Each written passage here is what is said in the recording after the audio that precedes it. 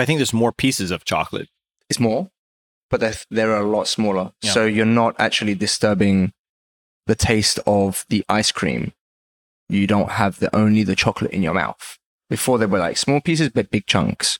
So you're like actually crunching into this. This actually melts in. This is better. Yeah. Yeah. I like this.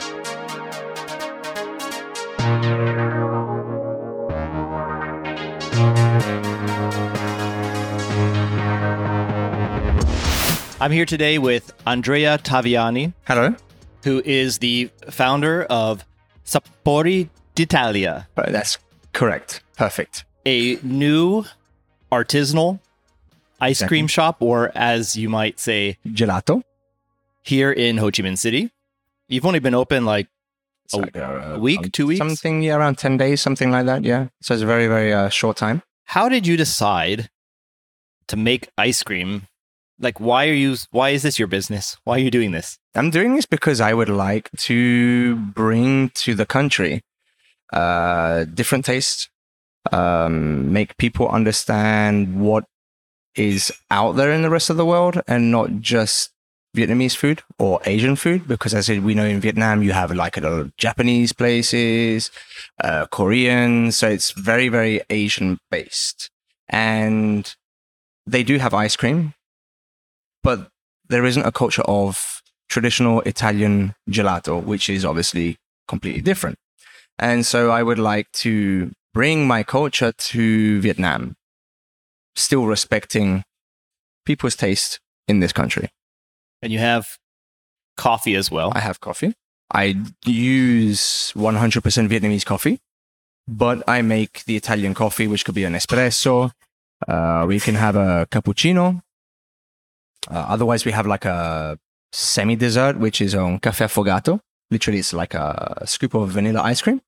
And then you pour over onto it a nice one shot of espresso. As you would say in Vietnam, one shot. But in Italy, we would just say un espresso.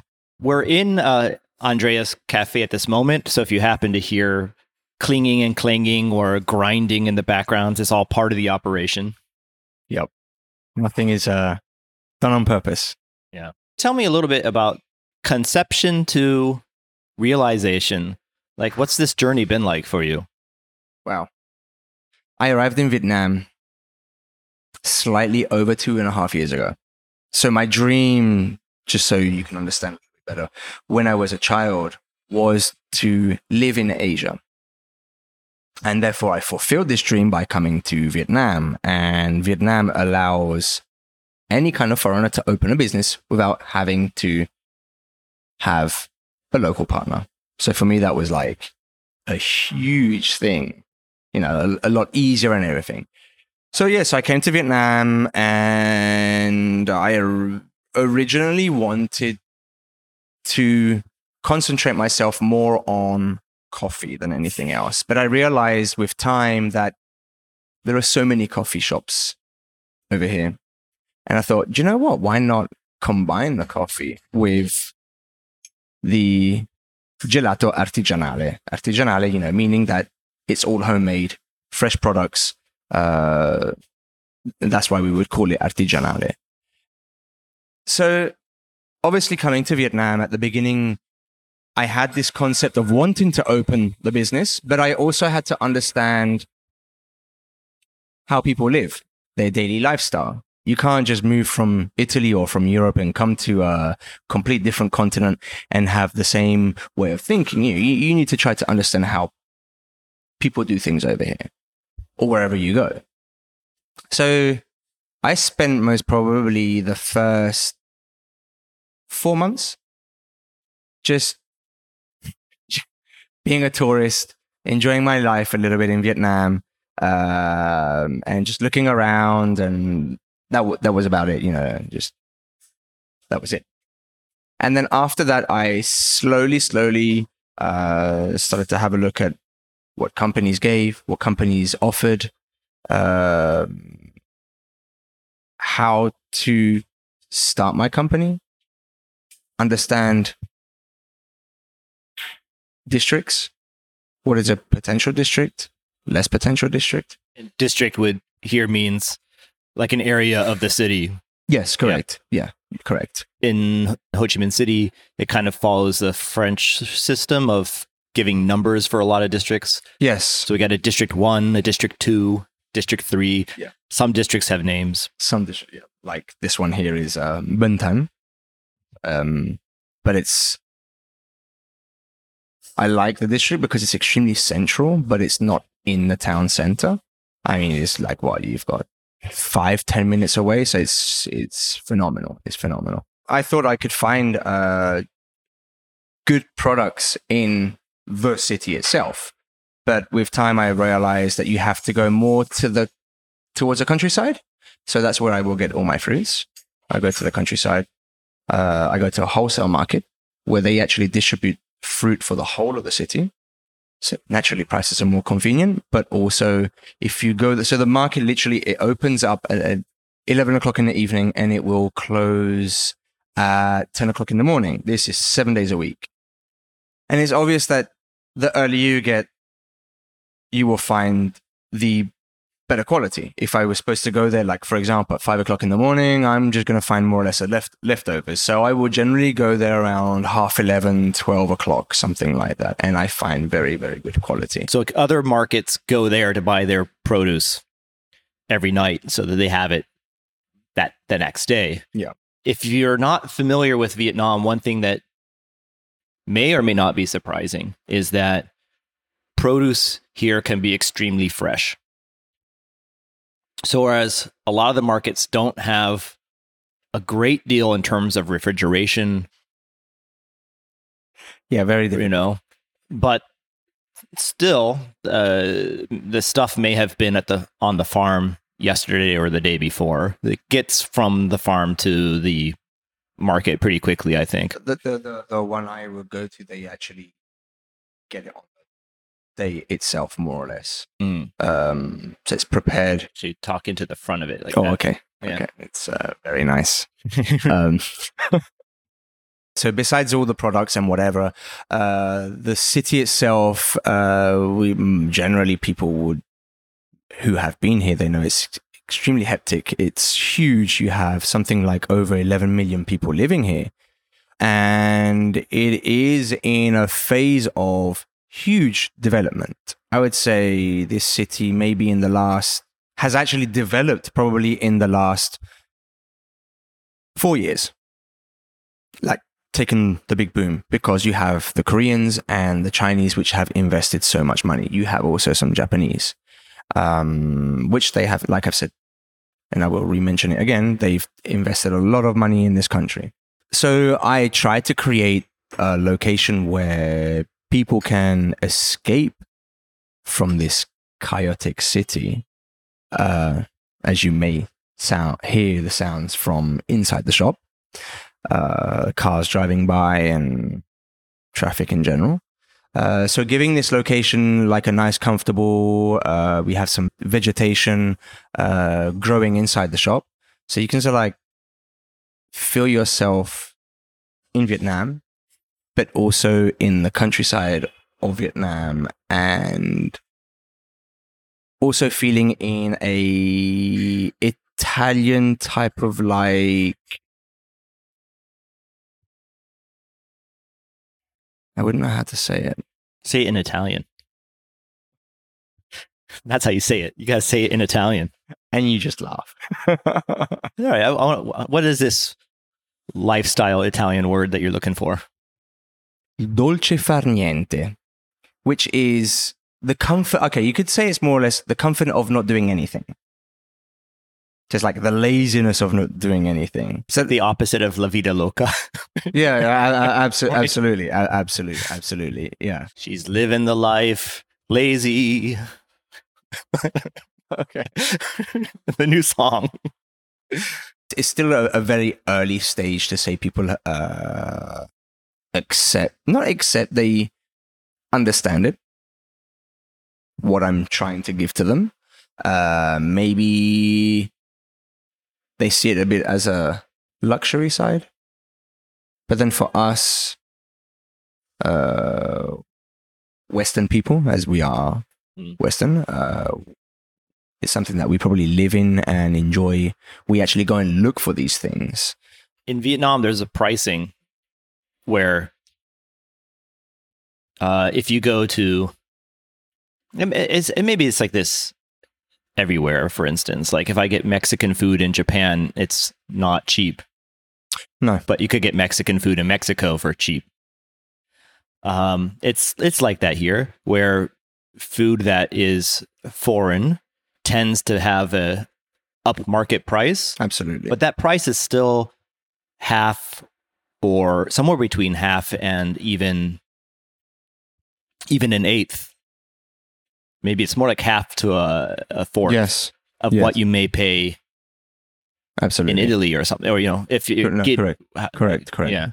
Okay. It's adapted to the country's market and finance, but with that little extra, how could you say, cost? Not only because it's, I don't know exactly. Not only because it's a Western cuisine, it's new. It's a new product. I'm not talking about just my gelato. I talk about everything in general. I try. I don't want to be greedy or anything. This is why my prices are literally, maybe like 5%, 10% more expensive than other coffee shops around here. But it's because the reason is you have a lot of work behind making the gelato. So, but otherwise the product is 100% Vietnamese product, because it's normal. I'm not going to go buy a mango or passion fruit from a different country when you have these fantastic, like succulent fruits from this country. So why not use them? They are completely fresh. From talking to you over the last I'm going to say the last few months, but it's probably longer than that, maybe the last year, about your ice creams as you've been experimenting and developing. You've had a few, what I would call pillars of design. You could call them cornerstones of your product. Some points you're not willing to compromise on. The quality of the ingredients, for instance. You've done a good job in the past of explaining to me things like how you don't use syrups. You use the actual fruit itself, right? I don't use, and there is nothing wrong, because today, generally, probably 90%, 95% of people who make gelato, they will use also a base, which is generally like a powdered base. For many reasons, cost, for hygiene, time and everything. And I go back to how we used to do it before. So there's no powder, there's no paste, there's nothing. I will create all of that by myself. So yes, it does take a lot longer. Even in Italy, I would say many places, I'm not saying my quality as in taste is better.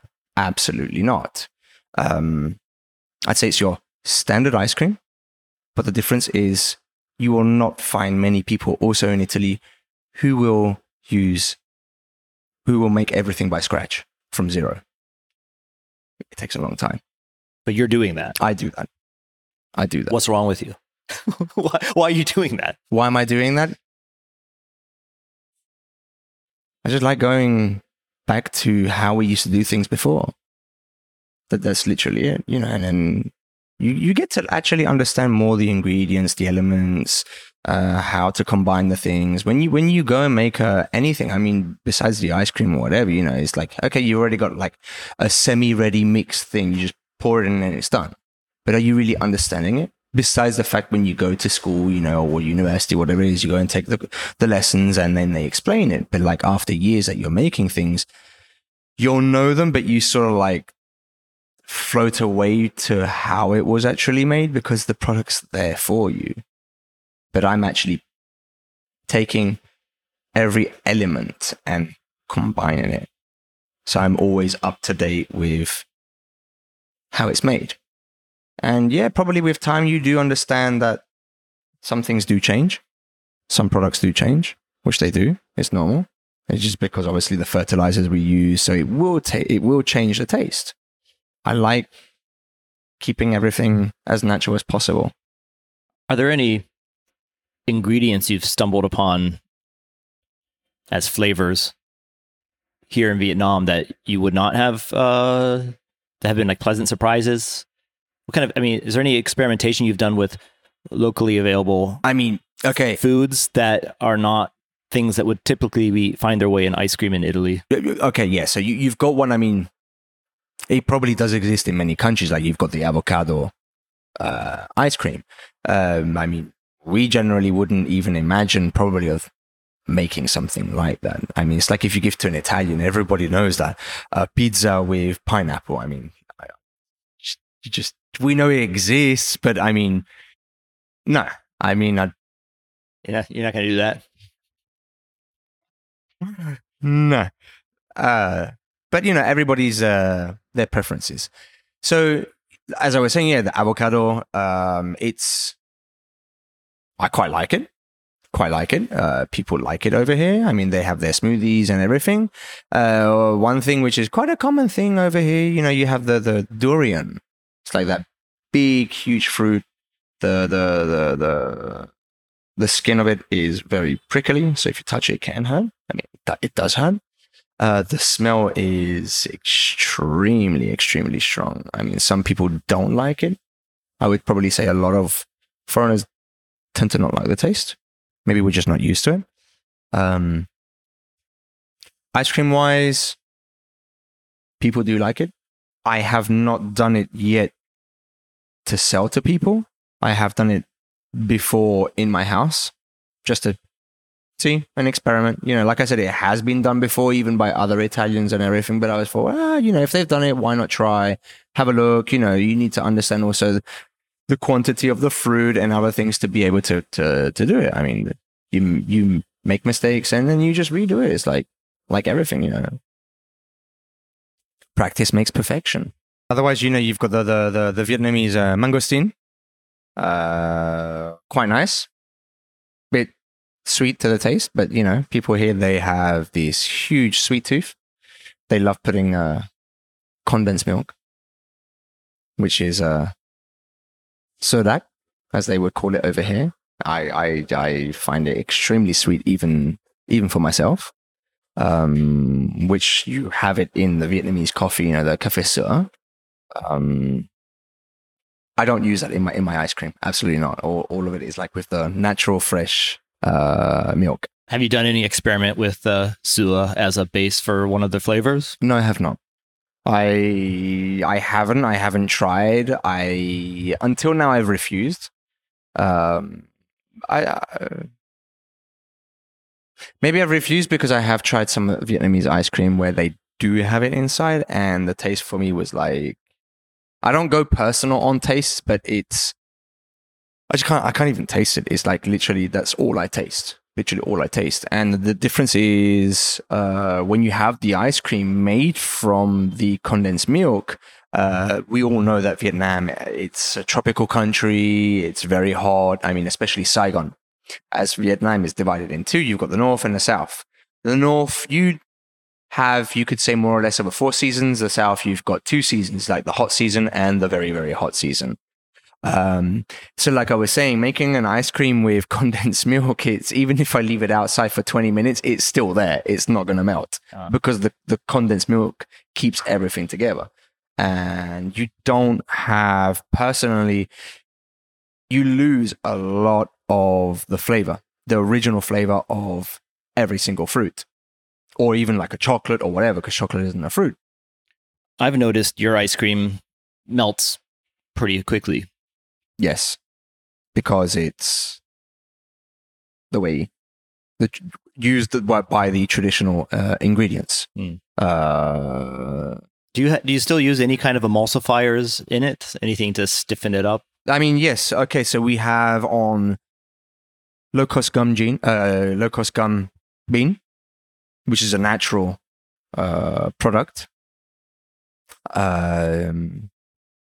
Used also as a sugar, but it's not sweet at all. It's like you had mentioned just now, is to densify a little bit. Glucose, another type of sugar. What else could there be that could help it to keep its texture? Actually, to give it a bit of texture. Dextrose. These are all, you could say, natural ingredients. I've heard about people using some seaweed extract, something derived from seaweed. Yes, there is one. I have not had the chance to use. I actually have a friend, French. Yeah, difficult to. What's your background? Are you French? Are you Italian? Are you English? I would probably say I'm a man of the world. So yeah, my father is Italian. My mother is French, but I was born in England, and so I lived in England. I think it's more or less 15 years, something like that. I've lived in Italy around the same amount, around 15 years, something like that. Then after Italy, I moved to France, Paris, which I had lived there for something like 6 years, something like that, more or less. And now Vietnam, 2.5 years. So when people ask me, how long you been in Vietnam? I say, 2.5 years. Oh, it's a long time. And it's not. So then I explain to people why. And I say, okay, yeah. So I can't. Now, if you're going to ask me, what do I feel? I will tell you 100% Italian. Having lived in all these countries, even though my childhood was in England, but at home, even though we were living in England, at home it was nothing to do about English. I have never really understood the English culture because as my mother was French and my father was Italian, and I would say probably 80% of their friends were French or Italian. So everything we did was continental. So yeah, I feel 100% or maybe 99% Italian, and that 1% is divided from all the other places. It's given me a lot of experience, even like just moving around and everything, not just because of my parents, but moving around to different countries, travel a little bit, not a lot. And it helps, it's true. It does help people to grow up, to understand things, accept different cultures, mentalities. Can help a lot of things, even for work, especially when you open a company in a different, not country, but a different culture. It helps a lot to have some of these extra experiences. What are some of the biggest challenges that you face? Sorry, I had to laugh. Well, why? What's so funny about that? Okay, but put aside the. You can describe these things like in a polite way. No, sure. Sure. I'd never allow myself. Besides backstage, yeah, obviously, I'm kidding. Besides the language barrier, okay, fine, we have that anywhere. It's actually, I would say, one of the biggest problems I had faced was the construction of my location. I find, compared to what I have experienced back in Europe, a lack of knowledge in construction, and trying to share my knowledge with them, the Vietnamese construction companies, is quite a tough thing.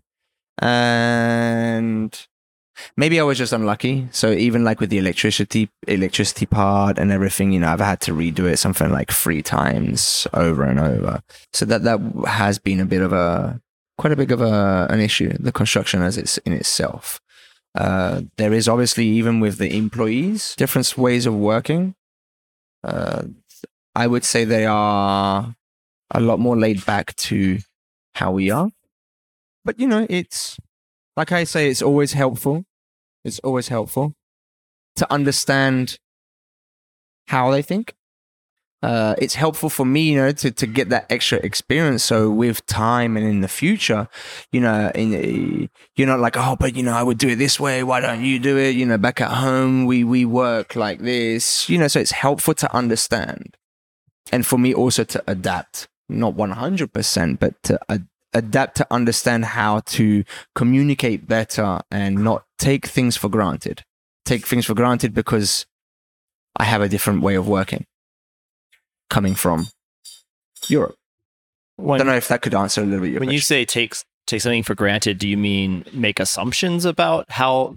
One issue I've found is there's times where I don't communicate some specific thing, some specific expectation, because in my common sense, it should be obvious. Could be obvious for us, right? That's exactly.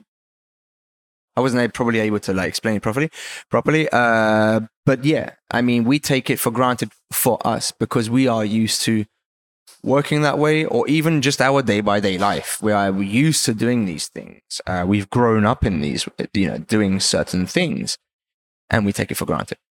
But we shouldn't, because we come to a different nation, different ways of doing. So we should sort of like, and it's difficult to do, put everything, all our ways of how we did before, put it aside and say, okay, I've come here and I need to learn from zero. That's a really, really difficult bit. But if you're able to, it will make life, not just work, but even your day-by-day life a lot more simple. You hear a lot of foreigners who complain, but they do things wrong. It's not wrong. That's how it works over here. And it's obvious you come to my country, yes, it's wrong. So that's why I said it helps. It helps to work with them and look at them and, yeah, maybe like study how they work. Maybe not nice to say. I mean, there's got to be some examples, though, of things that are actually just wrong. Like, it's not different. Keeping things clean. I mean, there's got to be examples of things that you could make the argument, oh, this isn't wrong. It's just different. It's a different way of doing it. But there's got to be some things that are just actually wrong. Yeah, for me, it's wrong. I mean, the fact of hygiene.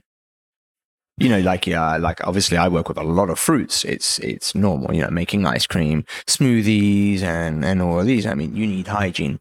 And it's happened, a few times that they'll make something and maybe they'll just leave it there. And you're going to get ants if you don't clean. Or whatever, cockroaches or rats. And it's not nice to hear, but I mean, we all know it's fairly dirty city. And, there's this thing, okay, I've done the product, whatever, and then I'll leave it there and I'll come back to it later. But so for me, it's wrong. And you can go anywhere. You can go to a shop which they'll sell pho, the typical Vietnamese soup, which can have meat inside, and you'll see, they'll prepare products and everything, but then the leftover, they tend to like leave it there, or they can put it in a trash can, and the trash can is open. So you're going to get little reptiles who come along and like nibble at it while you're eating your food. Looking after clients, I would say a lot. You work in a public, with people, with customers. So it's normal that you see that's what I just say. It's normal for me. I've worked in retail before for quite a few years, so it's normal that I try to look after clients. And here it's a bit of like, yeah, okay, thank you, bye bye. It's normal. You need to look after people, and not just say, what do you want? And like it stops there. Along those lines, like some shocking experiences that I've observed or had myself is, let's say you go to a market and you go to a lot of markets and the person like behind the counter might even be like, I don't want to sell to you. Like, go away. It's happened. It's happened. Or I mean, you can't say this has never happened to you. I mean, you're there and you're ordering something, or you're getting some stuff ready from the owner or whoever it is, and then they just suddenly pick up the phone and they're just chatting away with somebody else while you've just asked them, can I please have this and this and this? Or otherwise you're asking them to get you, I don't know, I'll give you a stupid example, 10 kilos of sugar. And then there's somebody else just comes along and they just like barge in and then they say, oh yeah, I want that. And then the employee of that place sort of like forgets you're there, and then they'll help someone else. This topic came up recently, and when it did, it reminded me of a blog post that my friend Tomo had made many years ago about when you go to the emergency room at the hospital, the person making the most noise is going to get the squeak. Oh yeah. So if you have an expectation that I was here first, so I'll be serviced first. This happens to me all the time at the gas station. Okay. Where I'll be. I love it. I'll be like, there's not a space for me to get to the pump. I'm waiting for that person to leave, so I'm standing there and then waiting for a space to open up, and then as we would do back. Yeah, and then someone else will just jump in like between where I was about to pull forward into, and you're like, and then they 9 times out of 10 they'll get serviced first. Correct. So first come, first serve. This could be this is potentially an example of one of those. It's not necessarily wrong. It's different. Like I think if I have to say there's like a border, and this is still on the side of like, okay, this is just like a cultural difference. It is. You got to be proactive. You want that thing, go get it. It's a normality over here. Yeah. It's completely normal to do these things. And they don't even complain. But it's close to the line for me. Like, it's very close. And I mean, it's not only something that bothers foreigners. It's something that will bother a lot of Vietnamese as well. Sure. Yeah. Sure. Yeah. Sometimes you hear them mumbling. Because they don't have this tendency of like we would do, like you'd shout at the person, say, it was my time. Why did they so like keep it to themselves. It's not really a nation where people shout, where people argue, like if they've done something wrong. Somebody's done something wrong. Well, at least I'm talking from my experience after 2.5 years. I haven't seen many people do that. They just keep it to themselves. And then it's like, day goes on. We keep a grudge. It's like, for example, I remember back in Italy or whatever country I've lived in Europe. I mean, sometimes some people they barge themselves in front of me, and then I'd be there. I would tell them, did you see? I was in front of you and everything. But then it doesn't stop there. I would go to work or back home, and I would speak to like a friend or a girlfriend, and say, do you know what happened today? This idiot or whatever. And I haven't really seen that over here. They're like, it's in that split second, and then it's like, boom, disappears. There's like a surprising lack of road rage. Yeah. But it's good. It is good. Yeah, if there was road rage, we'd be in a lot of trouble here. Oh, God. Surprising lack of road rage. I mean, with the amount of... I get road rage here, though. It's already ingrained in me. It's part of who I am. Okay. And that's as far as I'll go on the record with that. I don't know. Maybe I've just like, I can't really say I've really offended anybody when I've been driving. I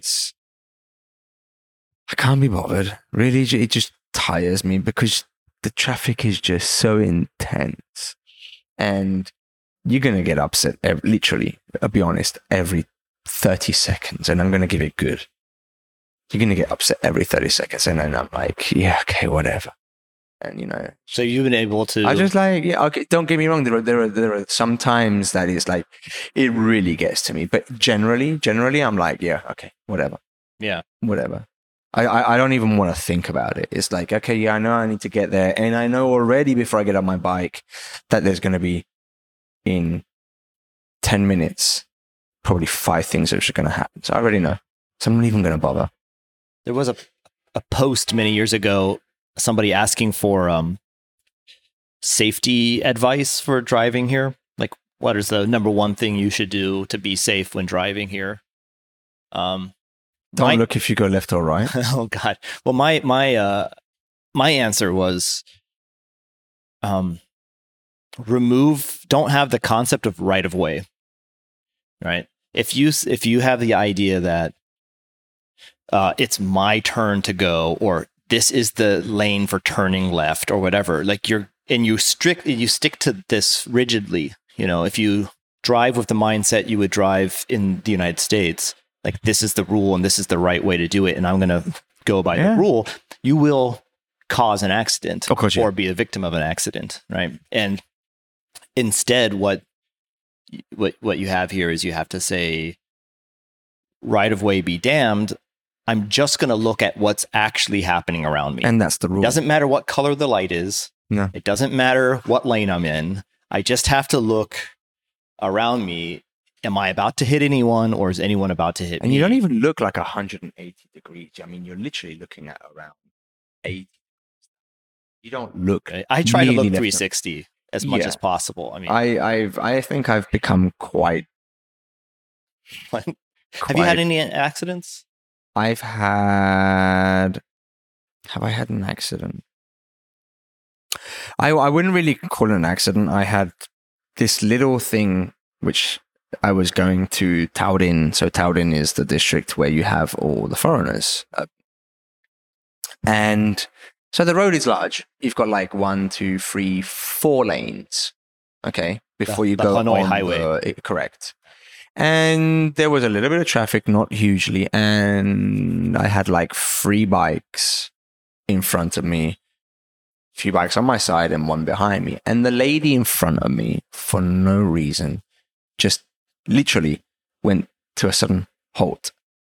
And you know it in Vietnam, I mean, you don't have that thing of saying, oh yeah, you got the 10 meters, the 5 meter distance. I mean, we're all like right behind each other. So it gave me a little amount of time to brake. I was able to brake, but then there was this guy behind me. He was going quite fast and he just like slapped straight in front of me. And obviously I hit into her. So I wouldn't say it was like a huge thing. But I think that was literally one of the only things. Otherwise, you know, the bumps here and there. I mean, those are normal things. Did you spill out when that happened? No, no. I mean, I think nothing really happened to any of us, so it was fine. I mean, no one fell on the floor. Luckily, she didn't, because obviously she had a child with her. Oh, because you know, kids here don't wear helmets. Yeah, the parents do, but the kids don't. Anyway, so luckily nothing happened. But the thing is that okay, at that point there, that happened. Yes, I got fairly angry because what happened is the guy just looked like that and just went. He literally didn't even care. He just went. So I drove behind him and everything, and I just said to him, "Do you not know how to say sorry?" And he just looked at me and laughed in my face, which is a general reaction that people have. The reaction I get a lot when I got sideswiped by a taxi once, and then I chased him down. I was angry. I was pissed. It was nighttime. I caught up to him. I don't even know if he knew he did it, to be honest. He's in a car. Because he didn't like try to drive away and get away. He was just going at a normal pace after that time. And I caught up to him. And then like I even maybe opened his door to yell at him. Okay. And then his face was like, yeah. It's this really stupid smile. Yeah, like it's a kind grin, of like a weird grin. It wasn't, there was no malevolence to it. It was in a way very innocent. Okay. And I'm like, I wanted to be angry at you. Yeah. And now I see your reaction. And you know, like, please be careful. Please be careful. And this happens a lot. This kind of where, oh man, I was driving the other night and the guy, a grab bike driver, took like a plastic bag with garbage and threw it over a fence as he was going. And I thought it was my place to reprimand him. And I drove up and I was like, in Vietnamese, tell him that what he's doing is bad. And he gave me the stupid grin too. And I'm like, it just kind of totally diffuses me because I have no, I don't know how to react to it at all. Yeah. No, I get you. So was that guy doing that kind of thing, or was he like more? No. He was doing exactly that, okay. And then I was like, I don't even know how to communicate. I mean, I don't even know how to explain it. So I just thought, okay, forget it. Done is done. I mean, no one got hurt, no one fell down, and that was it. When you see foreigners, hear stories or actually see it yourself of foreigners overreacting in situations here. A lot. I have a theory about it because I find myself overreacting from time to time. And part of my theory is that back home, I would deal with this situation with reason and logic and verbally. Yeah. But I don't have the verbal skills to make this argument, to do this kind of communication. Okay. Right? Like, I don't actually have the tools or the confidence in my tools to express my displeasure in a form of constructive feedback, right? And it ends up with me just having behavior that looks over the top, and because I'm trying to convey my displeasure with my body language, or and I wonder how much of this is, I'll be honest. I mean, I try to not give any more attention to it. It's just a bit tired of the foreigners who come here. You hear them complaining, and I'm like, yeah, it's the thing. Okay. I think it's also the majority of, when I say foreigners, I will specify it's not foreigners as Koreans or Japanese. It's foreigners as Europeans. Because I don't know many Americans. I haven't seen many Americans. I know there are a lot. I just haven't really seen many. So I see a lot of Europeans. They live in the expat district. So what happens is that you are in a constant community, exactly like back at home. So they have created this type of like compound, like a ghetto, you can sort of like say it, which is not a real reality. It's the reality back at home. So as soon as they leave that compound, they're like, oh my God, look at people and look at here. And then, you don't have time to adapt to understand why people do that. I remember you saying that you explicitly avoid that. You're living in a local neighborhood. Yeah. You eat at very local restaurants. Love it. Like, how much Western food do you eat? How much Vietnamese food do you eat? And how much of that Vietnamese food is more like street food versus at like a fine dining? Street food, I eat every single day. So, and Western food, I will probably eat it around once every, to be honest, maybe once every 3 to 4 months. So it's very, very little. Except for ice cream. Except for ice cream. I suppose. Except for ice cream, yeah. Restaurants, I barely ever go there because the thing is, it's very different Vietnam to our culture. You go to a restaurant, you spend more money, but I find that the taste is actually worse than the street food. I find that it's more authentic and more tasty going to a street food. It's different compared to India. In India, it's like extremely dirty, the street food. In Vietnam, it's actually quite clean. It's quite clean. Depends where you go to, but it's still quite clean. Yeah, I'm like 100% for doing this lifestyle, and I enjoy it. Yeah. As for the ice cream, I see people that are enjoying it. A lot of locals, they enjoy it. They're like, oh wow, it's different. It's different. Some of the flavors, they have a bit of a difficulty because they have that sweet tooth. So they expect, or because they're used to having a lot of sugar. But I explained to them that it's not like that. You're eating the actual fruit. I find your ice cream to be more refreshing than an ice cream that has too much preservatives or too much sugar. Okay. I definitely, I don't know if I've shown the B-roll yet of me consuming the ice cream, but it goes down. Having been using your cafe as my office for the last week, it's not helping my waistline. No. But I just can't. Oh, come on. We give you a glass of water. Hold down to flush it away. I just can't. I have no self-control when it comes to ice cream, especially when it's nice. Thank you. Nice quality. I really appreciate the compliment. It's always nice, really.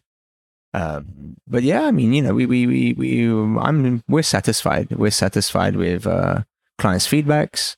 I can't really say there have been any negative ones or downside of the ice cream. We're starting to have a few people which are coming back quite often. Our next door neighbor is actually amazing. for the first like 5 days, something like that, he was coming every single day. And he would like be coming in the morning. So I opened the store. It's like at 8 a.m. and 8:30 a.m. he would come to the store and have his ice cream. So what I do like is, okay, people tend to have like, they're very shy. The locals are very shy. So sometimes it's a bit difficult to communicate with them, not because they don't want to, they're just shy. They don't know what to say. And, you know, it's the language barrier is huge. It's huge. That's obviously if you're in District 1, so District 1, as you know, it's the central, the town center, the city center. Okay. And so it's normal that's where a lot of Vietnamese, they know how to speak English because it's where all the tourists go to. Not foreigners who live here, but the tourists, they all go there. You got a few monuments, a few museums. So, yeah. And basically, Ho Chi Minh City, there isn't really much to see. Let's be honest. It's not like if you go to Hanoi, which is the capital up in the north, there is a lot to see. The city still has a lot of, you've got the old city. Saigon's not like that because of the wars and everything. So as soon as you leave the central part, you realize that English is... The farther you get away from District 1, the less likely the Vietnamese you interact with will be fluent in English. Correct. I mean, where I live, so I've been there for like a year and a half, something like that. No, actually 2 years. 2 years, sorry. English is literally an option. Obviously, after 2 years, people know me. They see my face. They say hello and everything. But the communication is still very difficult. Have you studied Vietnamese? I have not. I have not. I've never studied Vietnamese.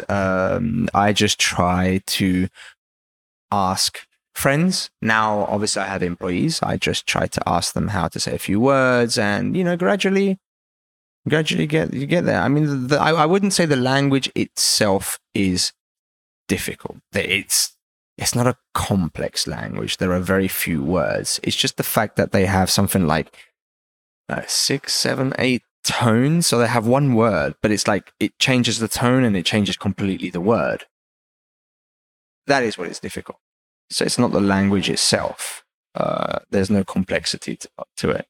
But I need to learn it. I mean, it's me who decided to come here. It's not a company who asked me to come and work for them. So yes, I have to learn the language. Not perfectly, but enough to be able to have a few conversations.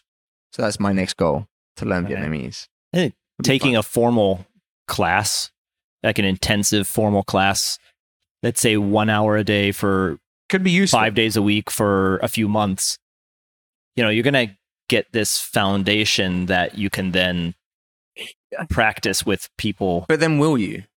Because if you have a lot of contact, for example, with people who speak English, you're never going to practice it. So yeah, you can learn the language by going to school. But then if you go back home or whatever, and you're only speaking in English, it's not really going to work out, is it? Yeah. Well, you could communicate with your staff. No, sure. Exclusively in Vietnamese. Yeah. I find in these kind of situations, at least I can understand if they're taking the mick out of me or not. Yeah. That would be good. For me, when it comes to Vietnamese or Japanese, I'm quite okay at ordering things at a restaurant because that's the context that I get to practice the most. Okay. Okay.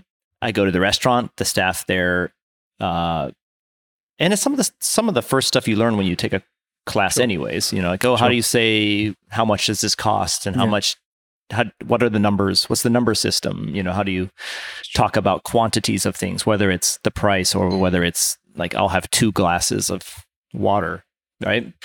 So those kinds of things that you say time and time again, or there's some things that I did learn, whenever I go to the gas station, I almost always get a full tank. And I always forget that. And I at one point I learned that, but I just make a hand signal and I say the word full. I say full. I mean, I'm not saying the right I'm just saying an English word. Yeah. But, again. Or you learn a lot, like, in basis of what your profession is. because you're using those words all the time for work. So obviously, even there, you're going to get it. It's going to be quicker for you to learn. So I work with ice cream, so I need to buy always fruits or drinks or Yeah, so I bet you know products. the Vietnamese for all the fruits you're ordering. Yeah. No. Now, obviously, if you ask What's mango? Swai, Okay. What's coconut? Eula? yeah, that's Something it. like that. That was like What's coconut water? Nuk Yua. Dung Roy. Dung Roy. Having a quick lesson in Vietnamese Yeah. with our English accents. I found that the number one frustrating thing with Vietnamese is I would learn words in class, and then when I try to practice them, nobody has any idea what I'm trying to say No. because I'm not pronouncing the word correctly. Right. I pronounced it good enough for my teacher or my classmates or something. I mean, they're understanding, but not good enough for, No, you know. And the other thing that happens is, because you're in the real world. yeah, the other thing that happens is that Vietnamese will look at my face and they'll assume Yeah. I'm speaking English. Yeah. I get that every know? single day. So they'll be like, that is some really weird English he's Yeah. speaking. It almost sounds Vietnamese. Yeah. You know, I mean, and so there's not this like light switch that flips off that says this guy's trying to speak Vietnamese. So I mean, it's happened a few times with my employees also. I mean, like I think it was like 2 days ago. I was talking to one of my employees. You know, just telling me a few coffee places that I had been to in District 1. And I was like naming the actual street, and she's like, "What are you saying? What are you saying?" And so the other employee, he understood, and he was saying to her, "It's that street. Oh, that street." And it's like, come on, I mean, make that little effort to like understand. But you know, it's let me like try some Italian words and mangle them, and then you tell me how, okay. like, if you could understand me, you could be like, okay, he's a stupid American, but I know what he's trying to say. Okay. Okay, so let's just pick an easy phrase, and you'll tell me the Italian, and then I'll intentionally say it poorly. Okay. Okay. I love to eat ice cream. Amo mangiare il gelato. Amo mangiare il gelato. So amo I'm not gonna- amo is I. Love. Love. It means so you love. start with love. So it's like, so amo, you're actually talking about yourself. So it's all it together. I love. Okay. Because amare is to love, but amo, you're talking about yourself, that you I love. love. Amo. Okay. Amo. It would be io amo. But if you say io amo, you're actually repeating yourself. Okay. So it's amo, mangiare, eating, Oh, mangiare is eating. is Okay. eating, il, the, Il gelato, gelato. ice cream. What's the word for eating again? Mangiare. Mangiare. So Yes. amo mangiare il gelato. Yeah, I can get. Sorry. But yeah, I mean, You know, so I didn't use an Italian accent there, but No. you can get what I can I'm saying, I can right? Get it, yeah, I can get it. Now in Vietnamese, it'd be something like, But then you have to also remember, you have to say in basis of who you have in front of you. So you have someone younger, you have to name yourself as older brother. okay, so An. yeah, let's say I'm going to be on in this case. Right. But then you are An. And I'm going to say this with a complete, just flat American accent. An you, an Kem, Okay. right? I love to eat ice cream. Yeah. I don't know Um, if they will. Yeah. But I'm sure, let's ask someone to come over and help us. Yeah. I mean, Uh, N? More food? Yeah. this changed. So now we have like an employee coming Yeah, in. okay.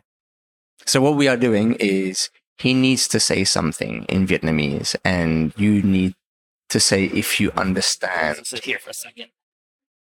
So he will say something in Vietnamese, Okay. and you need to say if you understand what he say. Okay. An you, an Kem. But you understand what he say? Em hiu an hong. Hong. Okay, does not understand. Okay. Please say in Vietnamese, I love to eat ice cream. Anh thích ăn kem. It's very different. So I said you instead of tick. You said like to eat ice cream, but I said love. But maybe it's more like romantic love. Okay. Right? Okay. Like an you Ew. you Ew. And ew. ew. Okay, so let's try one more time. I love to eat ice cream. An you an game. Now you understand me.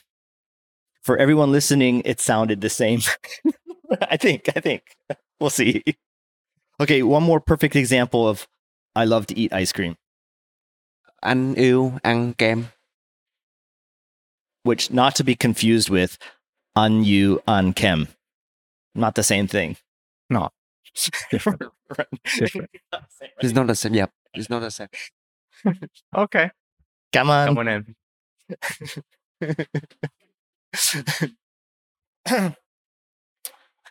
Yeah. I think that'll be the end. Maybe that could be the intro. Okay. It's like why Vietnamese is simple but challenging. Correct. Yeah. But yeah, so that gives you the perfect explanation or example of how difficult it is to for the most simple word to Yeah. communicate. You understood my Italian. Yes, that I was understood. completely wrong in terms of pronunciation. Yeah. And I was slightly wrong with my Vietnamese pronunciation, but Well, that it wasn't for them. but that small But do you know what you say? You difference became huge. and the thing is that you could use like I previously said to you, you use one word but you pronounce it differently, and you're saying something completely different to what you actually want to say. So sometimes it could be quite a vulgar, unpleasant word. I used to ask something like, I was trying to say em sum odao, but I was saying em sum odao. Okay. I was trying to say, where do you live? But I was saying, where do you feel good? And I can imagine how many women just looked at you a little bit like bizarre. I feel good. Da-na-na-na-na-na. You know, it turns out, depending on the context, either of those is a fine question. Yeah. but yeah, we're good here. Yeah. Pretty. I mean, if you're satisfied, I'm happy to make you happy. You're. Sound a little bit. How do you say that in Italian? Not gonna go there. How do we? Is there any Italian that would give us the say something about customer satisfaction, but have the most sexual innuendo possible? Like, I like to satisfy my customers. I mean, you would say, yeah, mi piace soddisfare il cliente. Obviously, it depends how you say it, then it can sound quite sexual. Okay, give it to me. But I wouldn't really, it depends, you know. I can't do it with you right now. Lay it on me right now. Give it to me the most You inappropriate that way you can. cheesy look, so I don't, I need some. Cheesy look is happening already, man. Hey. Mi piace soddisfarti. Okay. Was that? Was it? Well, I said I like satisfying you, Oh, but then it can happen in a shop. It can happen that an employee says that to you, Yeah. but that way is a little bit at Sapori d'Italia, customer you didn't pronounce it. I didn't understand anything. customer satisfaction is number one. Absolutely. Are you worried that the name you've chosen for your restaurant, for your ice cream cafe, have Vietnamese tried to say it? Do they have an? They have. Is it hard for them? No to say one it? can say it. I had thought about it. So everybody actually calls the shop Sapori. They abbreviate it. Instead of putting Italy, they put Sapori because Right. it's like a bit. How would you say it in English? Tongue twisting. Yeah, tongue twister. Yeah, a bit of a tongue twister for them. So they'll just say the first word. It's a tongue twister for me. I mean, I have to be looking at it Oh, okay. to say it. Okay. You know, Okay. whenever I say I'm coming here, I just say I'm going to Andrea's Okay. ice cream store. I don't say I'm going to Sapori d'Italia. Yeah. But it's quite a common name. I mean, you know, it's like Dolce Vita. You'd see that in places. Yeah. But I suppose it's easier to pronounce. It doesn't have all the... Anyways. Andrea, thank you for taking the time to talk with us today. That was a huge pleasure. And I always enjoy talking with you anyway. Thank you. Can Thank have you. a lot of discussion. You have satisfied me in more ways than one, intellectually and with the ice cream. And with the ice cream. For anyone out there who'd like to know more about this shop, how can they find it? How can they find out more information about it? We have a Facebook, which is the same name, Sapori d'Italia. As for also Instagram, which we try to, on both of them, we try to update more or less daily comments, images. And that's also at Sapori d'Italia. Correct. All one word. It's, as for the Instagram, it's Sapori, and then you've got the 2 underscores, and then d'Italia. 2 So underscores. 2 underscores, because I tried to have 1, but it was already taken. Oh, okay. So I had to put 2 underscores. So Sapori, Sapori. Exactly. Underscore. D'Italia. No apostrophe. So just Ditalia. Yes, correct. And as for Facebook, it's literally the name Sapori d'Italia. Okay. And you'll see it because it's got a very dark green background. Maybe you can very dark green background with that ice cone and as my logo and the name of the company. And you'll find it. Thanks a lot. Thank you. It's a pleasure talking to you. Goodbye, everyone. And have a nice one. And hope to see you soon. See you soon. Bye-bye. Bye-bye.